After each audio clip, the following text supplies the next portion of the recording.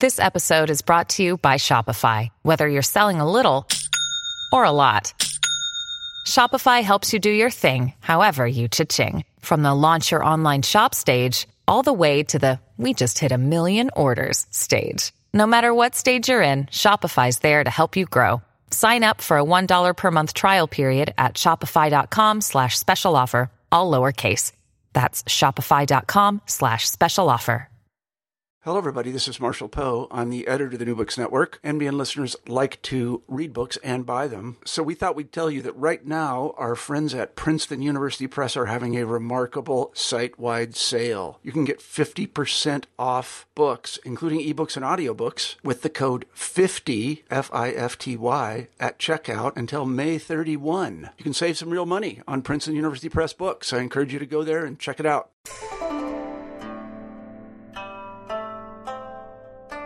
Hi there, I'm Carla Nappi, and this is the New Books in East Asian Studies podcast. Thanks for joining me, and welcome to the channel. I just finished Skyping with Morgan Patelka to talk about his new book, Spectacular Accumulation, Material Culture, Tokugawa Ieyasu, and Samurai Sociability. Now, this came out in 2016 in a really beautiful edition with the University of Hawaii Press. And I mention that in part because one of the major themes and major kind of fields that the book engages with is material culture and the importance of material objects as actors and as agents. And the book itself becomes an important historical agent and a really beautiful material object insofar that it's amply illustrated with lots and lots of color images of lots and lots of the materials, the objects, the depictions of the events that are analyzed in the book. Now, this is important not just because it means that the experience of the reader is that much more rich and that much more pleasurable as a result of this decision to illustrate the book so beautifully and so amply, but it also becomes important to one of the arguments that the book makes. So one of the really important kinds of work that the book does is to take a period that we usually think of, this sort of late 16th and into the 17th century in Japan, that we think of it insofar as it's dominated by some key individual male figures, right? And you'll hear about these three unifiers and the way that they shape the story in the hour to come. But it takes this period and it asks us to think about the ways that other kinds of objects were really important historical actors and historical agents that really fundamentally shaped what happened in this period and what continues to happen now.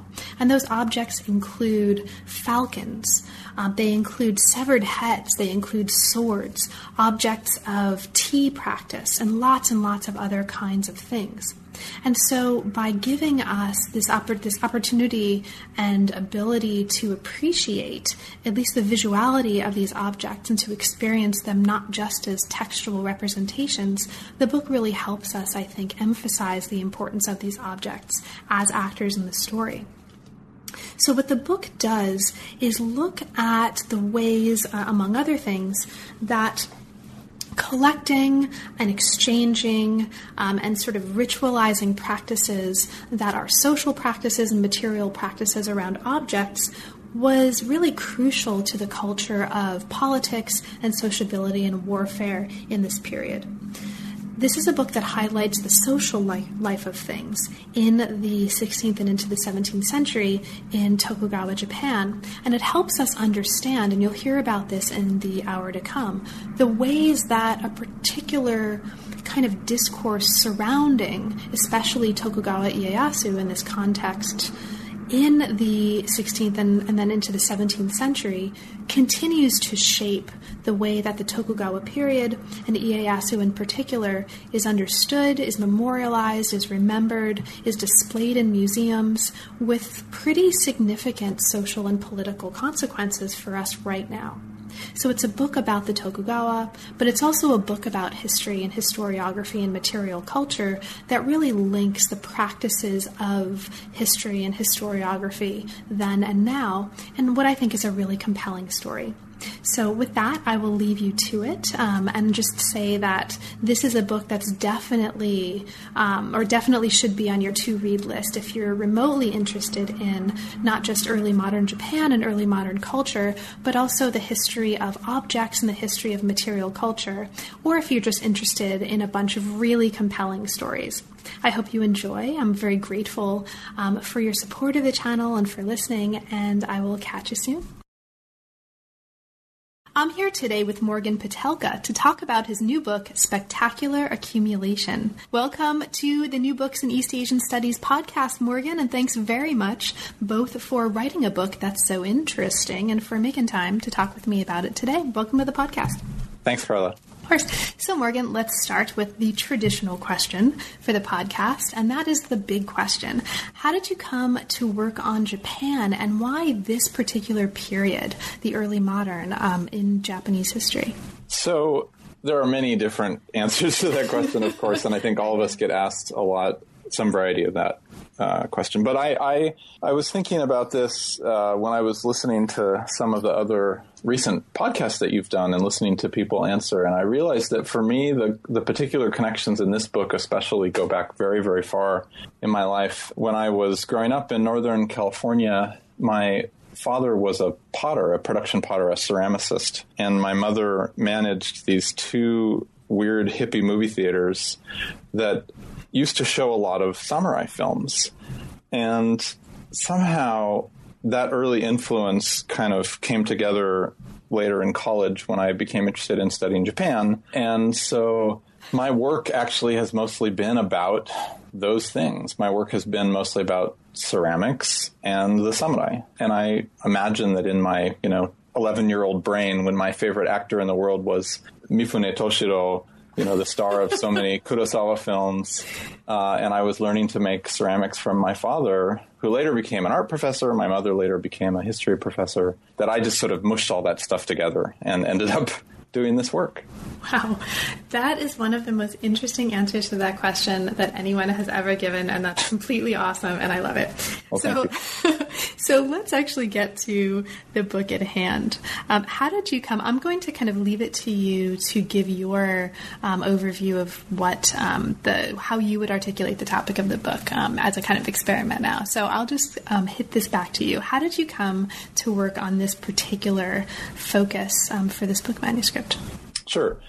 Well, this is my second major research project. My first book, based on my dissertation, was a study of the raku ceramic tradition in Japan, which, of course, started in the 16th century, but then has continued as a single genealogy, a single line, all the way up to the present day, informed very much by tea culture, Chanoyu. And I really found, I think, my voice and my method as a historian, someone who uses material culture and sort of weighs it and measures it against a range of documentary evidence in that project. And I knew I wanted to do something similar in my second project, but I wanted to move away from tea, partially because in Japan, the scholarly community that works on tea culture is fairly insular, pretty political, and I didn't want to become as I've said many times, the tea bowl guy, someone who just wrote exclusively about tea bowls. Although I continue to love tea and the world of ceramics, I was having trouble, I think, through my own naivete, convincing other historians that my work was legitimate history. Now, of course, we've now gone through the material turn, and I think everyone recognizes that material culture is a really important part of history and anthropology and art history in many fields. But at that time, I'm talking about the sort of mid to late 90s, materiality in the study of history was still fairly marginal. And so I thought, okay, people seem to care a lot about political history and about the samurai. And there also is this robust literature in Japan on the samurai as art patrons, art collectors, consumers of art. And so I started to imagine a project that would use warriors as collectors as a way of addressing the role of material culture in pre-modern Japanese politics, while still staying true to my interest in tea and ceramics and those sorts of topics. And the more research I did preliminarily into really significant warrior collectors, the more I realized that the 16th century is the period when you see this kind of epic, larger-than-life mode of collecting occurring. And so I decided to work primarily on Tokugawa Ieyasu, the warlord who is known as the third of the three unifiers of this age of national reunification, as it sometimes is called, but also the founder of the Tokugawa shogunate, the military government that ruled Japan in the early modern period. So I don't actually consider this an early modern project per se. It's really about the transition from medieval to early modern and the role of material culture in the politics of that period. Great. Thank you so much. Now let's kind of dive into it.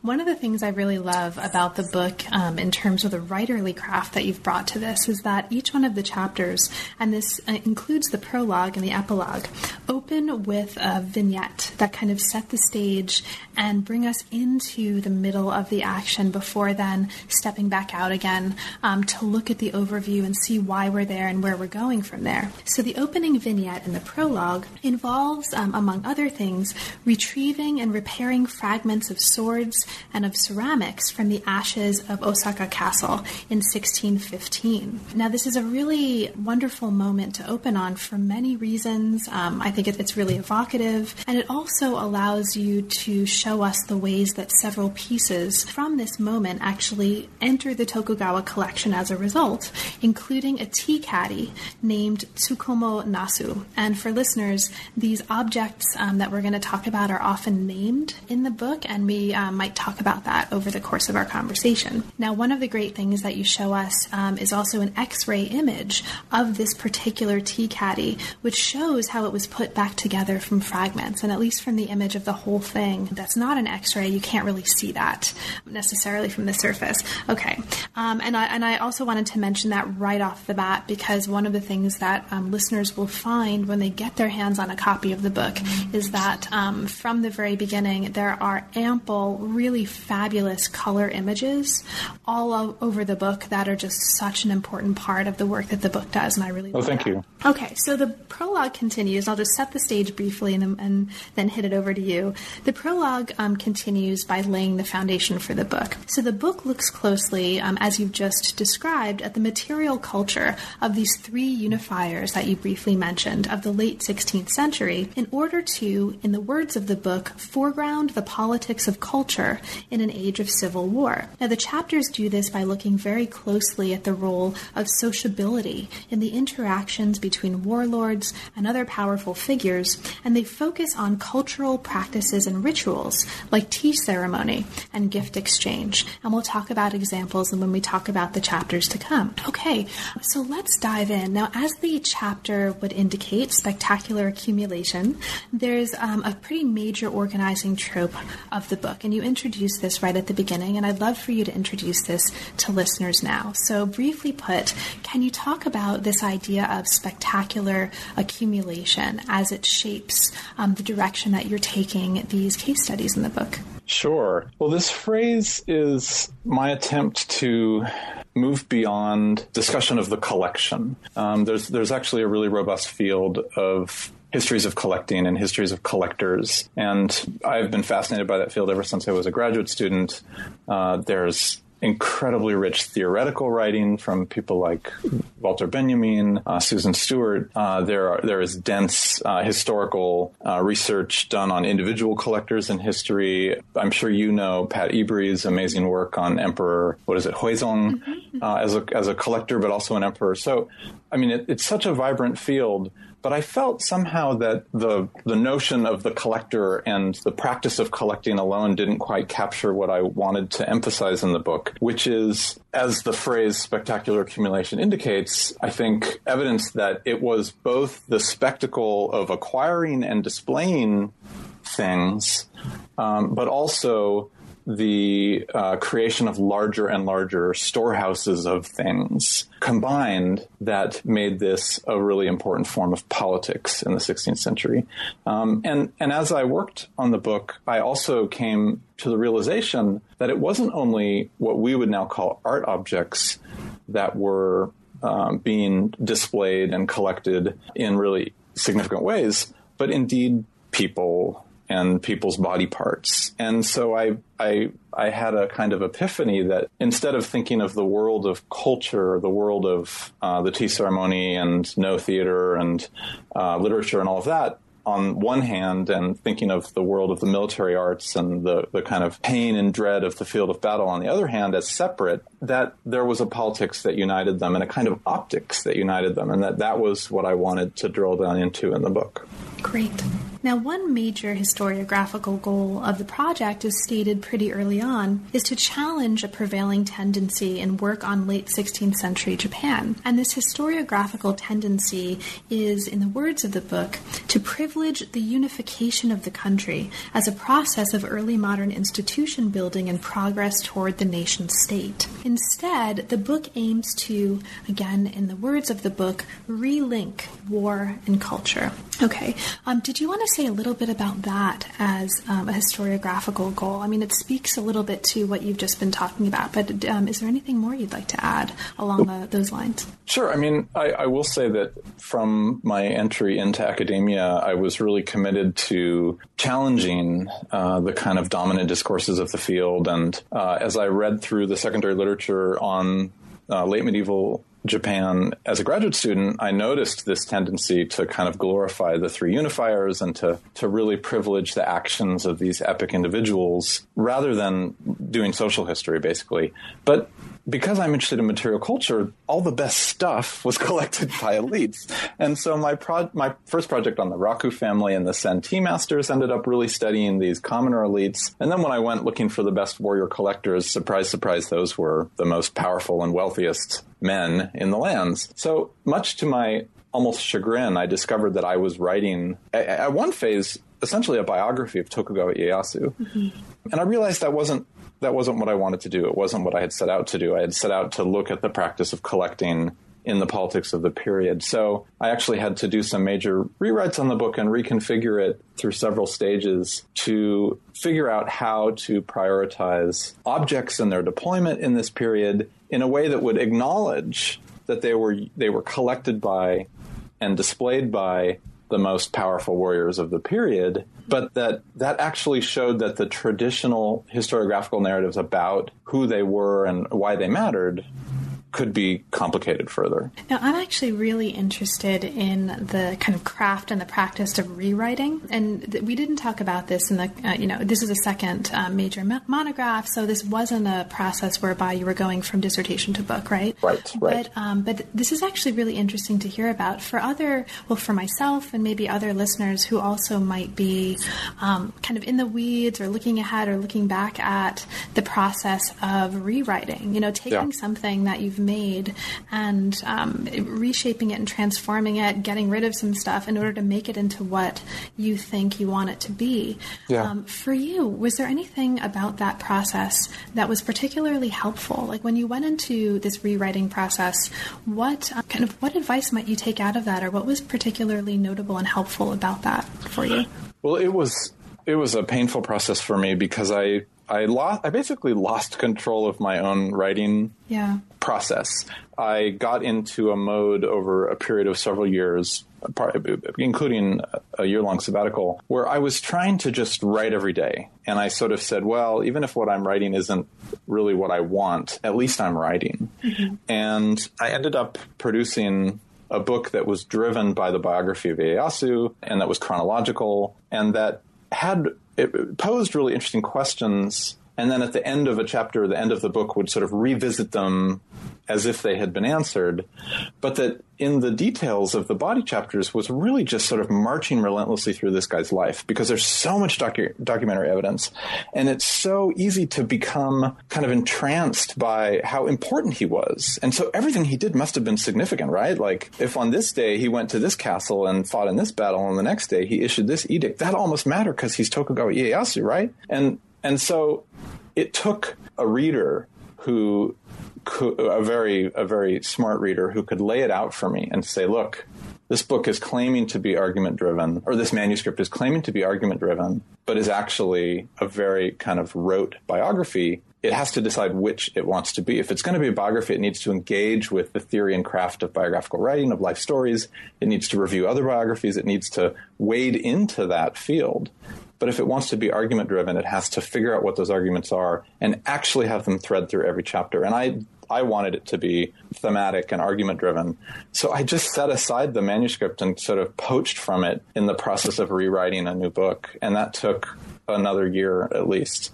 If that only took another year, then that's super impressive. And also, I was driven because I was really I was in a difficult place when I realized that the manuscript I had produced was not what I wanted, and I didn't want that to stay true. I wanted the book to sit comfortably with me first of all. So that was what drove that process.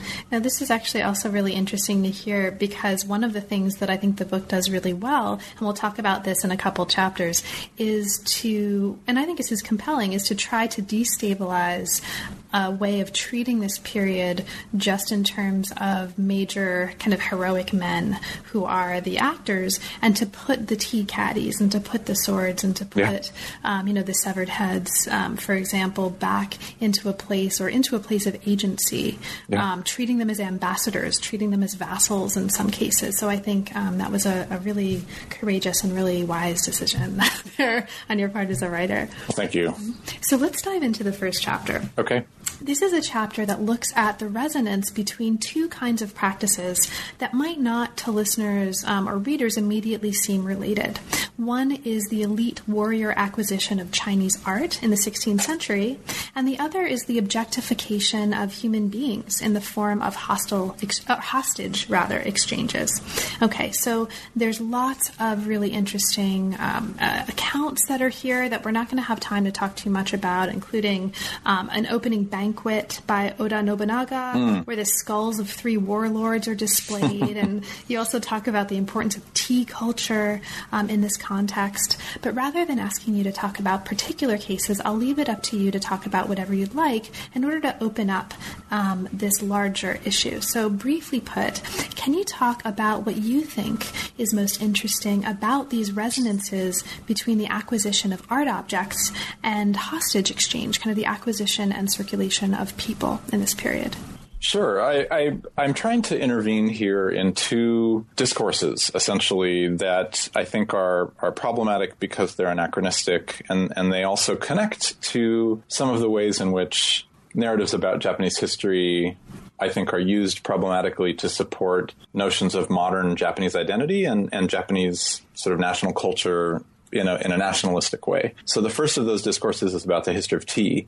In the history of tea, there's a very strong emphasis on the tea master Sen no Rikyu, who was a commoner who served Toyotomi Hideyoshi, was forced to commit suicide, and then his ancestors his descendants rather, and followers founded all these commoner tea schools that have come to dominate the landscape of tea culture in Japan all the way up to the present. And there's a very strong tendency to privilege commoners and merchants as being the primary actors in sort of the invention of this distinctive culture of tea.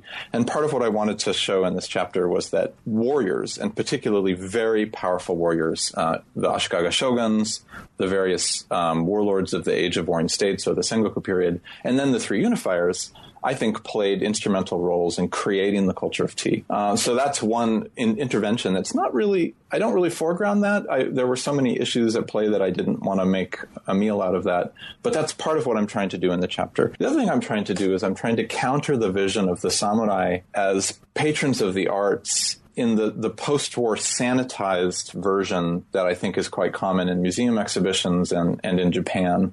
People often talk about the Tokugawa, even Toyotomi Hideyoshi, who's notable for many acts of extreme violence, as these generous, almost sort of gregarious patrons. And you can kind of picture some fat cat in the box seat at the Met, giving money to the opera, that's what they were like. And I think that's preposterous. I mean, I really wanted to show that collecting tea caddies and exchanging hostages or marrying off daughters, giving away sons to guarantee your own political position, that these were related political acts for warriors and warlords who were in this constant kind of chess game of negotiation with the other powers around them in the 16th century, this era of civil war. And in some ways, I think it's the main contribution of the book is simply to say, we have separated these practices because we are modern.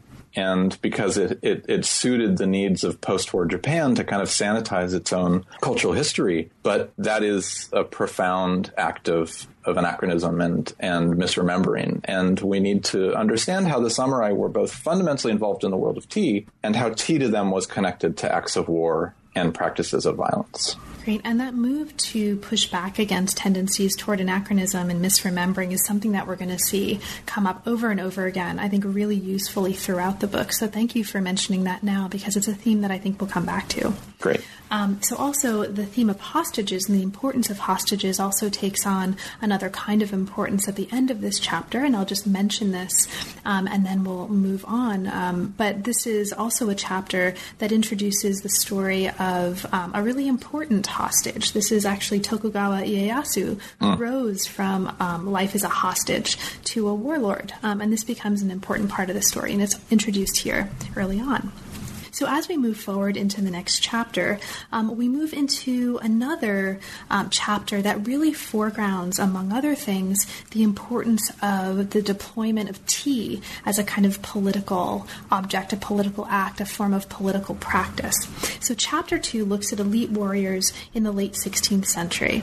It focuses on their public and social uses of material culture, especially on the display and circulation of prized objects. And it asks a question, and this is a question in the words of the book. What were the social and cultural effects and implications of the instrumentalization of famous objects in elite warrior society? So after a really, really interesting account of a massive tea gathering sponsored by Hideyoshi in 1587, and a really, again, interesting account of the tea utensils of Oda Nobunaga, and interestingly, the importance of the privilege and really the foregrounding of the fact that it was a privilege to be allowed to acquire tea utensils under Nobunaga, right? Right. You take us into this really fascinating case. Okay, this is a case where a tea caddy named First Flower, becomes a kind of ambassador in the relationship between Ieyasu and Hideyoshi. And I'd like to ask you to talk a little bit about this case and what you think is most compelling, because this is a case that is really important for highlighting the fact that art had, or works of art had, historical agency here. And you use this to bring out the problem of agency as a historical force. And if you can hear my cat in the background, she's meowing like, yes, please talk about First Flower as an ambassador and the problem of objects as historical agents. So Morgan, can you talk a little bit about that for us?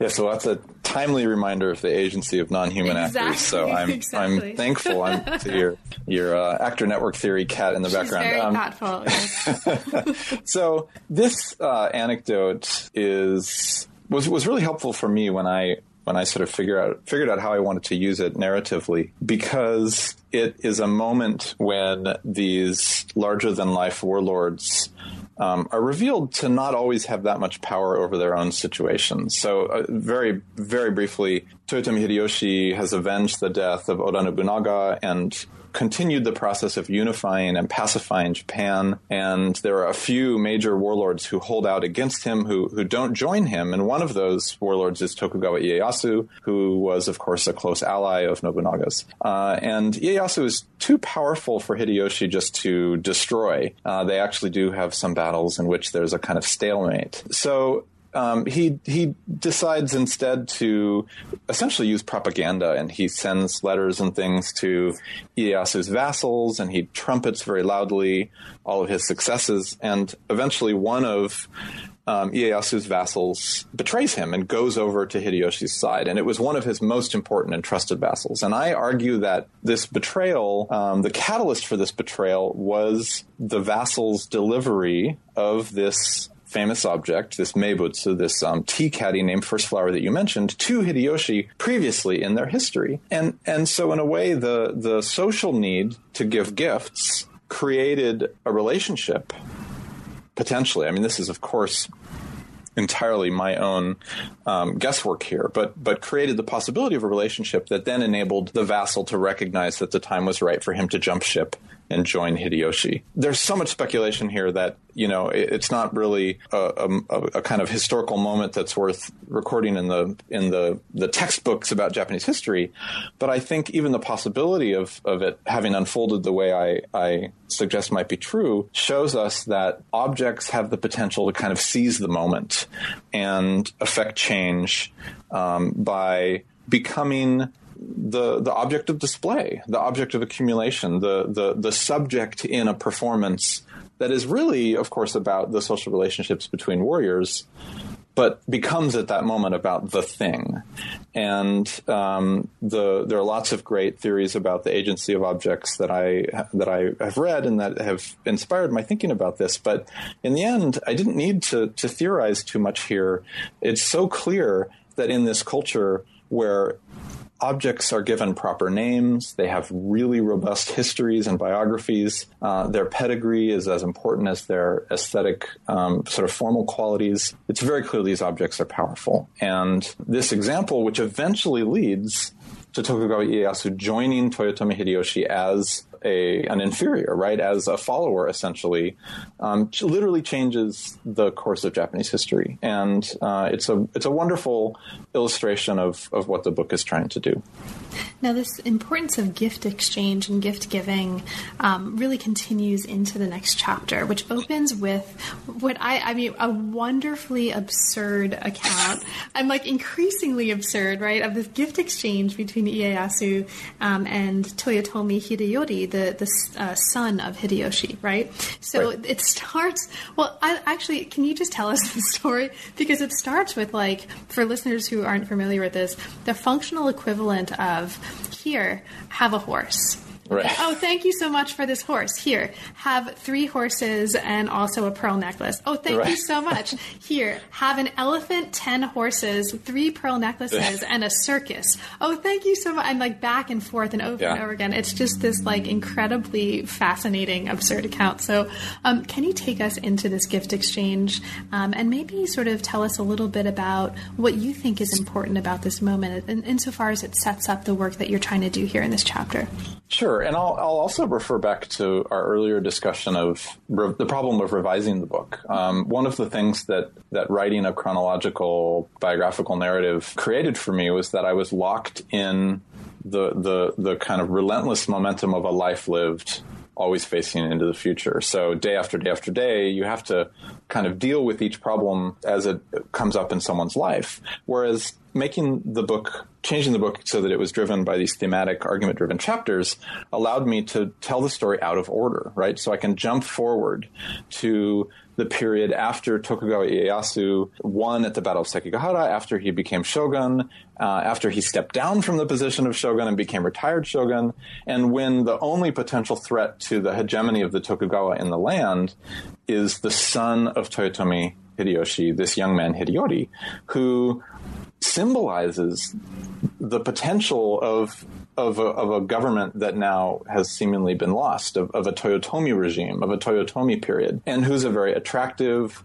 well-educated young man who lives in the largest castle in Japan, and who on this occasion makes a trip to Kyoto, very delicate in terms of how it was politically managed and arranged, that ends up seemingly resulting in a successful performance on both sides of the fact that the Tokugawa are supreme, but the Toyotomi still matter. And so this is the kind of epilogue to that story where they send each other presents and each man wants to have the last word. And they're both, I think, trying to express something about the position of their families in Japan at the moment, but also in Japanese history. One is no peripheral inferior, and one is the central power. And that's never articulated in words, but it does seem to be articulated through this record of these gifts exchanged. So it's a fun way of saying that when warriors exchange swords or horses or ceramics, it's a kind of conversation. Great. Now, the chapter pays special attention to Ieyasu's career and to the special role, as we've just been talking about, of gift exchange in wartime society. So the chapter argues, and this is in the words of the chapter, that sociability was a tool for dominance and aggression as much as it was for civility in this context. And here the chapter's pushing back against some previous work that tends to treat sociability outside the context in Japanese society of this kind of very, aggressive, wartime, violent, right, kind of exchange. Now, you bring us into here, among other things, a moment where Hideyoshi had planned to invade the Korean peninsula in 1592. This was really, really important historically. This was part of ultimately the effort to take over the Ming. It didn't quite work, and right, but it's a really fascinating moment.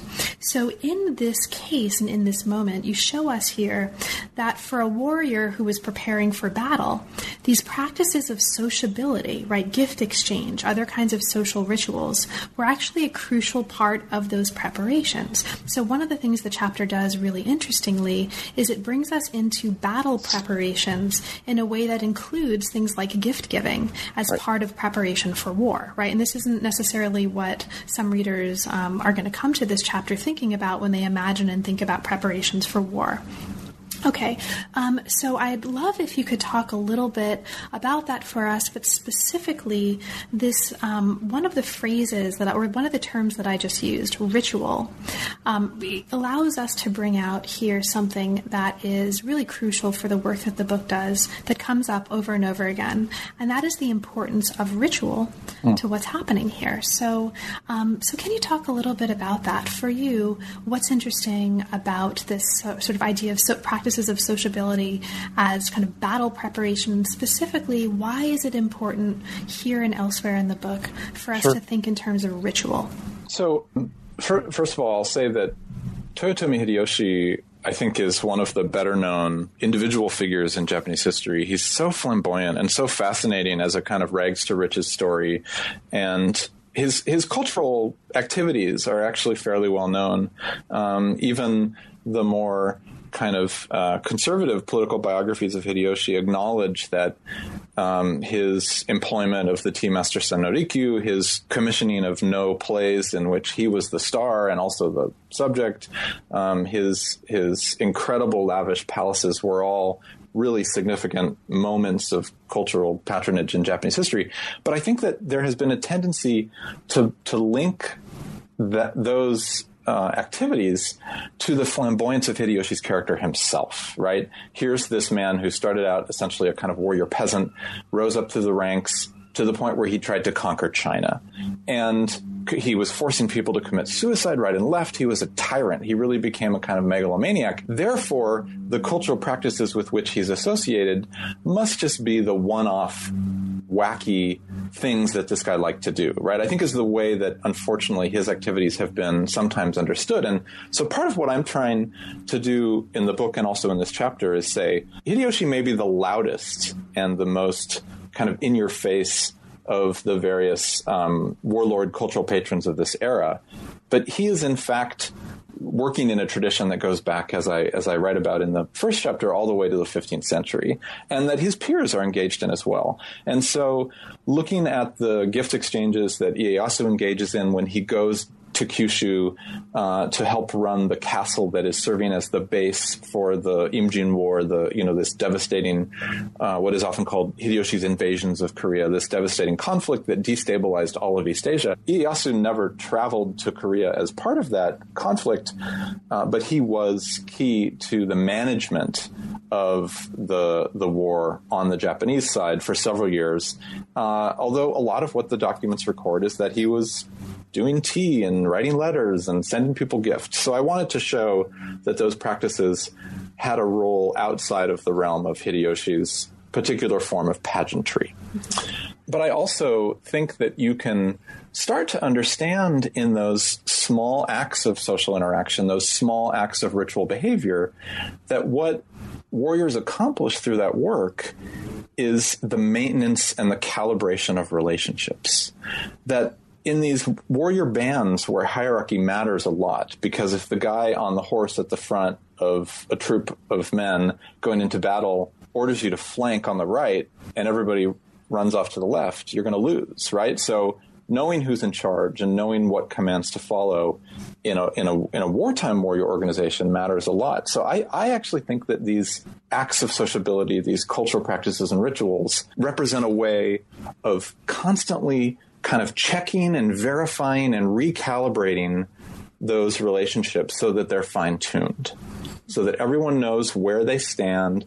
Now, what's frustrating about this, and I imagine some readers will think this, is that we don't have a kind of formula or menu for what the valence of those rituals is. So we don't know why a tea ceremony on one occasion, why a banquet on another occasion. Why does one warrior vassal receive a falcon as a gift, but a different warrior vassal receives a tea caddy? We don't have, at least I didn't encounter any sources that laid it out. You know, I want the kind of dummy's guide to gift giving and sociability in the 16th century that would help us to understand the kind of math of it, you know. And a number of people have commented when I've given talks about this, you know, how did it work? And I can observe it, but I unfortunately can't kind of deconstruct it. Mm-hmm. But still, it's fascinating, right? And just kind of giving us a picture of wartime preparations and the sort of battle that includes this, even if we don't, you know, necessarily know the prescriptive rules, is itself an important contribution. I hope so. So the period of Ieyasu's 5 months in Kyoto, after retiring as a shogun and before he moved to Edo, saw him doing lots of political work, but that work looked like socializing and cultural patronage, and you take us into this at the end of this chapter. Now, as we move from this chapter to the next, we follow Ieyasu, and we follow him, I think, into a really fascinating description of his interest in, and a broader interest in the sort of politics and cultural significance of falconry. So the chapter focuses, chapter 4, on the falconry activities of Ieyasu, who has been called, quote, a first-rate falcon fetishist. Okay, so that's something to be known for.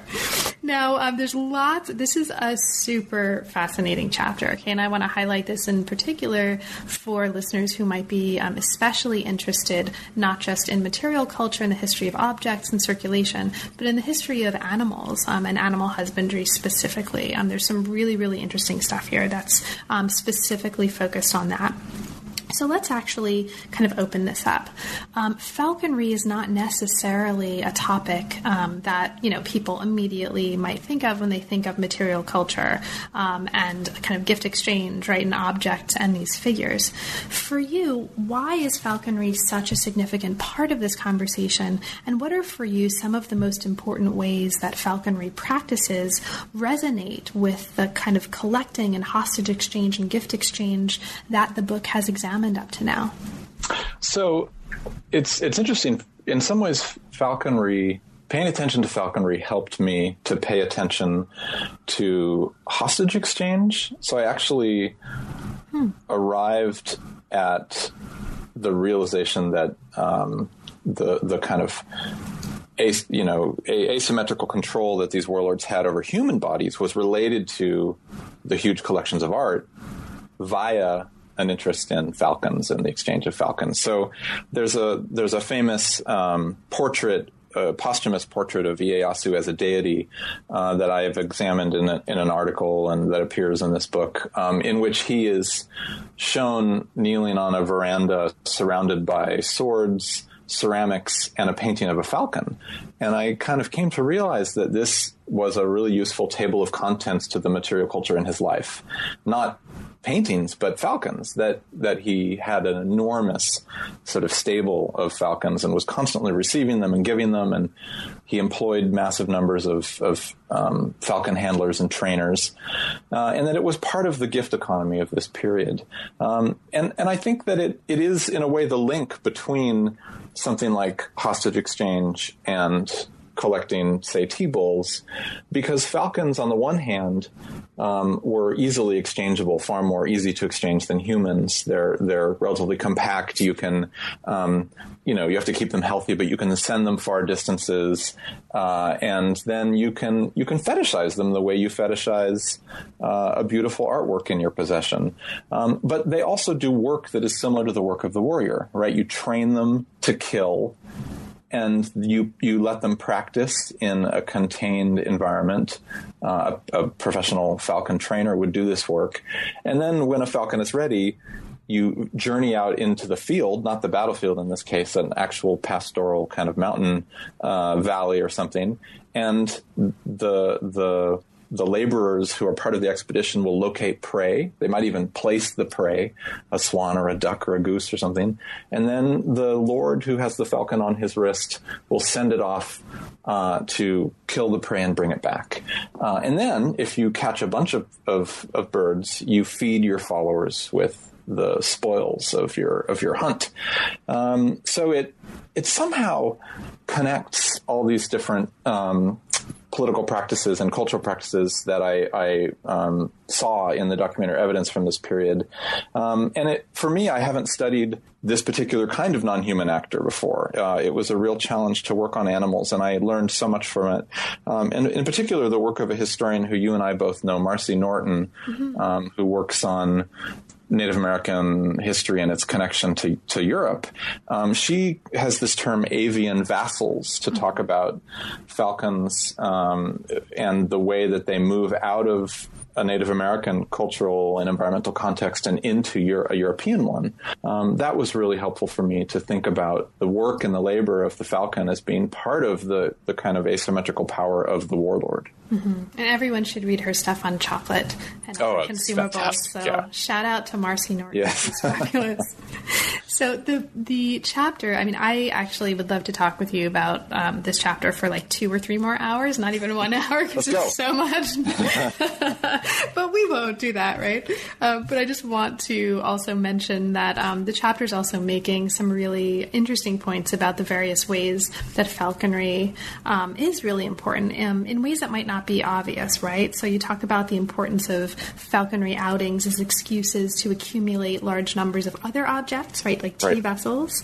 Falconry giving an opportunity or providing an opportunity for spectacular entertainment. You talk about the importance of land here and the importance of sort of access to land where falconry could be practiced. And there's also a really important point in this chapter about the ephemerality, the relative ephemerality of falconry as a practice of material culture, which I think is an important conceptual kind of issue that comes up here that I wish we had more time to talk about. And I just want to highlight that, right? Thank you. Because there's all kinds of implications that come from that. If I could just say very briefly that we're in a kind of golden age of falconry studies in Japan. Falconry has been almost completely ignored historically. I try to, sort of historiographically in Japan, I should say, and I try to very briefly make the point that perhaps that's because falcons disappear and don't remain in the museum like tea objects and swords, that maybe our historical imagination is shaped more by material culture than we realize. But fortunately, we are now in a period when a lot of Japanese historians are doing really great work on falconry in pre-modern Japanese history, and I think we'll start to see more people working in English on this. So this chapter, I hope, is the kind of prelude to real serious scholarship being done on falconry in Japan. Awesome. Now, as we move from this chapter to the next, we move from falcons and bird parts to body parts and swords. So this is really interesting. And the next chapter, chapter 5, is interesting not just because it's a chapter about severed heads and swords, right? So who doesn't like that? But it's also a chapter that puts these two objects into kind of necessary conversation with each other, which is going to become important down the road in the book because reminding us that the history of swords and the history of severing people's body parts, right, taking their heads off, taking their ears off, right. Those histories are interconnected histories. And so when we see a sword, like in a museum on the wall, often that really violent, bloody, like fundamental nature of how that sword, or the swords that it was kind of collected with, came to be and were used, often gets washed out of the story. And so this is putting the sword back into context in an important way that does not just historical work, but also political work and social work here. So Chapter 5 takes readers into the two largest battles of Ieyasu's career as a way to get at the significance of rituals around these objects, right? Rituals of head-taking and practices of sword collecting. Now, it argues that these practices with heads and swords, in the words of the book, help structure hierarchy and power relations within the warrior class. It also treats war as, and again, this is the words of the book, a semi-ritualized act through which warrior society was unmade and reconstituted, and as an inherently social practice, right? So war is not just about big famous guys pulling out their swords and like one of them wins. War is a social practice, and that's so the importance of ritual and the importance of the social really come out very strongly here. So let's go into these battles very briefly, just to talk about the heads and the swords. The Battle of Sekigahara, this was in 1600. This is a battle where you talk about, in terms of the aftermath, taking heads as a kind of performance review. Right. So can you talk about this? What do you think is most important and interesting about this case?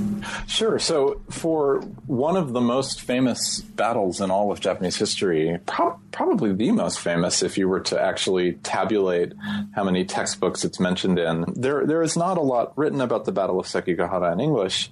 And I in the earlier version of the manuscript, I of course wrote this long, incredibly, lavish description of the battle, which was great fun to research and write, but in the end didn't really do anything for us. It didn't tell us anything new. And I realized that part of what was significant about the battle was that it lasted just a morning and an afternoon, so it wasn't that long.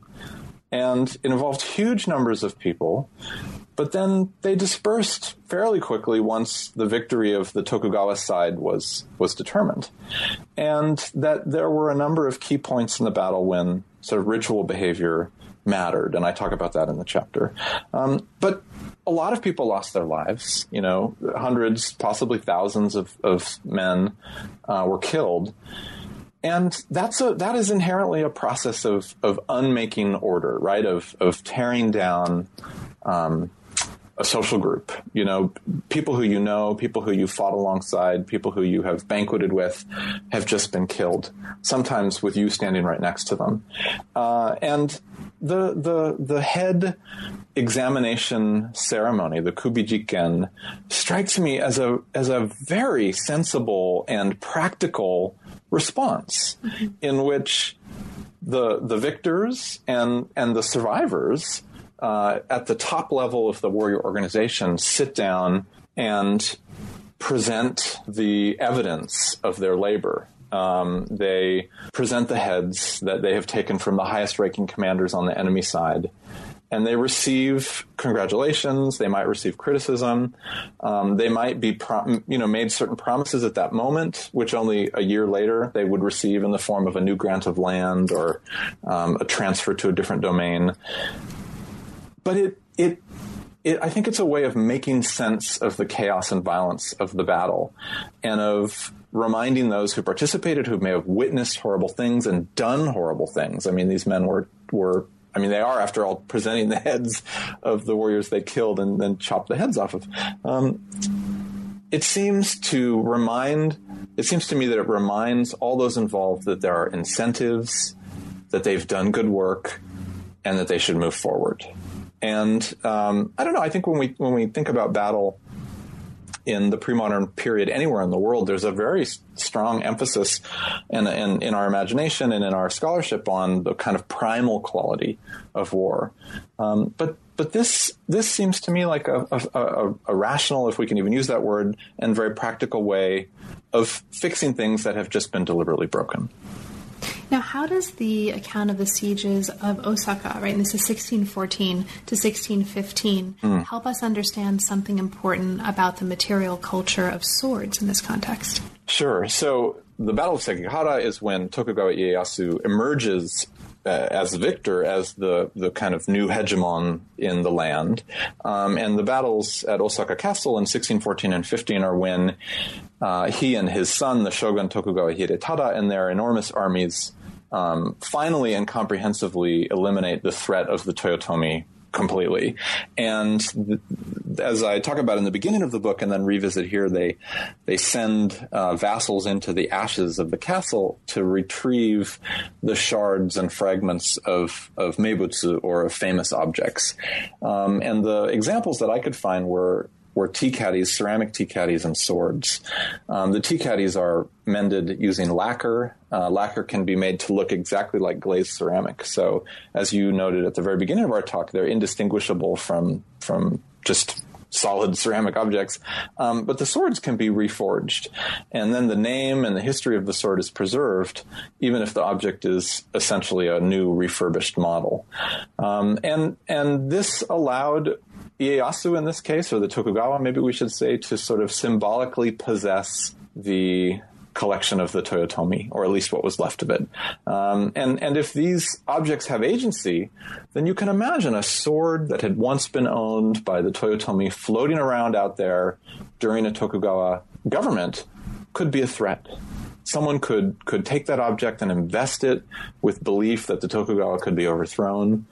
And this is a very kind of sensible way of preventing that from occurring and adding to the enormous collection of swords that the Tokugawa already had. So the sword can be a weapon. It can be used to remove heads. It can be an object of gift exchange. It can be in this case, a way of erasing the memory of your defeated enemies. Great. Now, as we move from the swords and the severed heads into the next chapter, we move into a chapter 6, on the deification of Ieyasu after his death in 1616. Now, this chapter focuses on the material culture associated with his life in several practices that legitimated Tokugawa authority: mortuary rituals, pilgrimages, the circulation of documents and objects about and associated with him. And one of the reasons this becomes really important is that you're showing here that the way these practices and objects were enacted and circulated and represented in this earlier period continues to shape how Ieyasu is thought about and how the Tokugawa is thought about afterwards. So the chapter's arguing here that the representation of his life at key moments in this period establishes conventions that continue even now to determine how we understand his role in founding the early modern state. And you, after making this point, you raise a question that I'd like to ask you to just talk a little bit about as a way of kind of briefly opening up this chapter before we move on. Can the hagiography be separated from the biography? And if it can, should it be? And so can you talk about that a little bit? What do you think is important and interesting about that question in this particular context? Yeah. Well, I think that there is in the modern cultural landscape a tendency to talk about this era of the late 16th, early 17th century in terms of these warlords almost as if they were sort of rock stars. And it's quite common in Japan these days to find young men and women who are fans of one or another of these warlords. Oh, I'm a Hideyoshi fan. He was the best. And I always go to the museums where his stuff is displayed. And I read this or that manga and watch that or this or that anime. And as though it was a kind of popularity contest and you were voting for class president, people take sides. And this is fascinating for lots of reasons, but one of the things it does is I think it really obscures things that I've talked about already in the book, contingency, the role of non-human agents, all that kind of stuff. But it also ignores the fact that Ieyasu won. Now, I'm not rendering any kind of value judgment. I don't think that means he was great or that we should like him. But if anyone in Japanese history can be said to have won, it was definitely him. He survived, first of all. He had all these sons who then could become shoguns and daimyo of this domain, warlord of that domain. And he became a god, right? He underwent this process of apotheosis.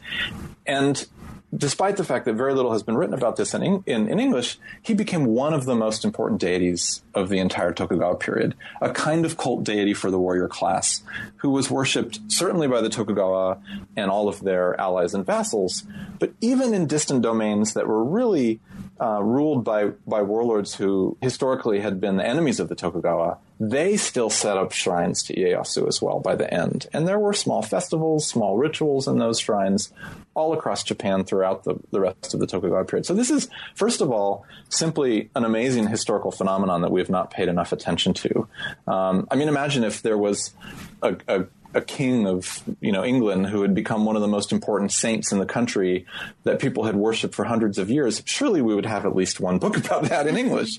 And this has almost never been written about at all in English. So it's just calling attention to it was something I thought was important.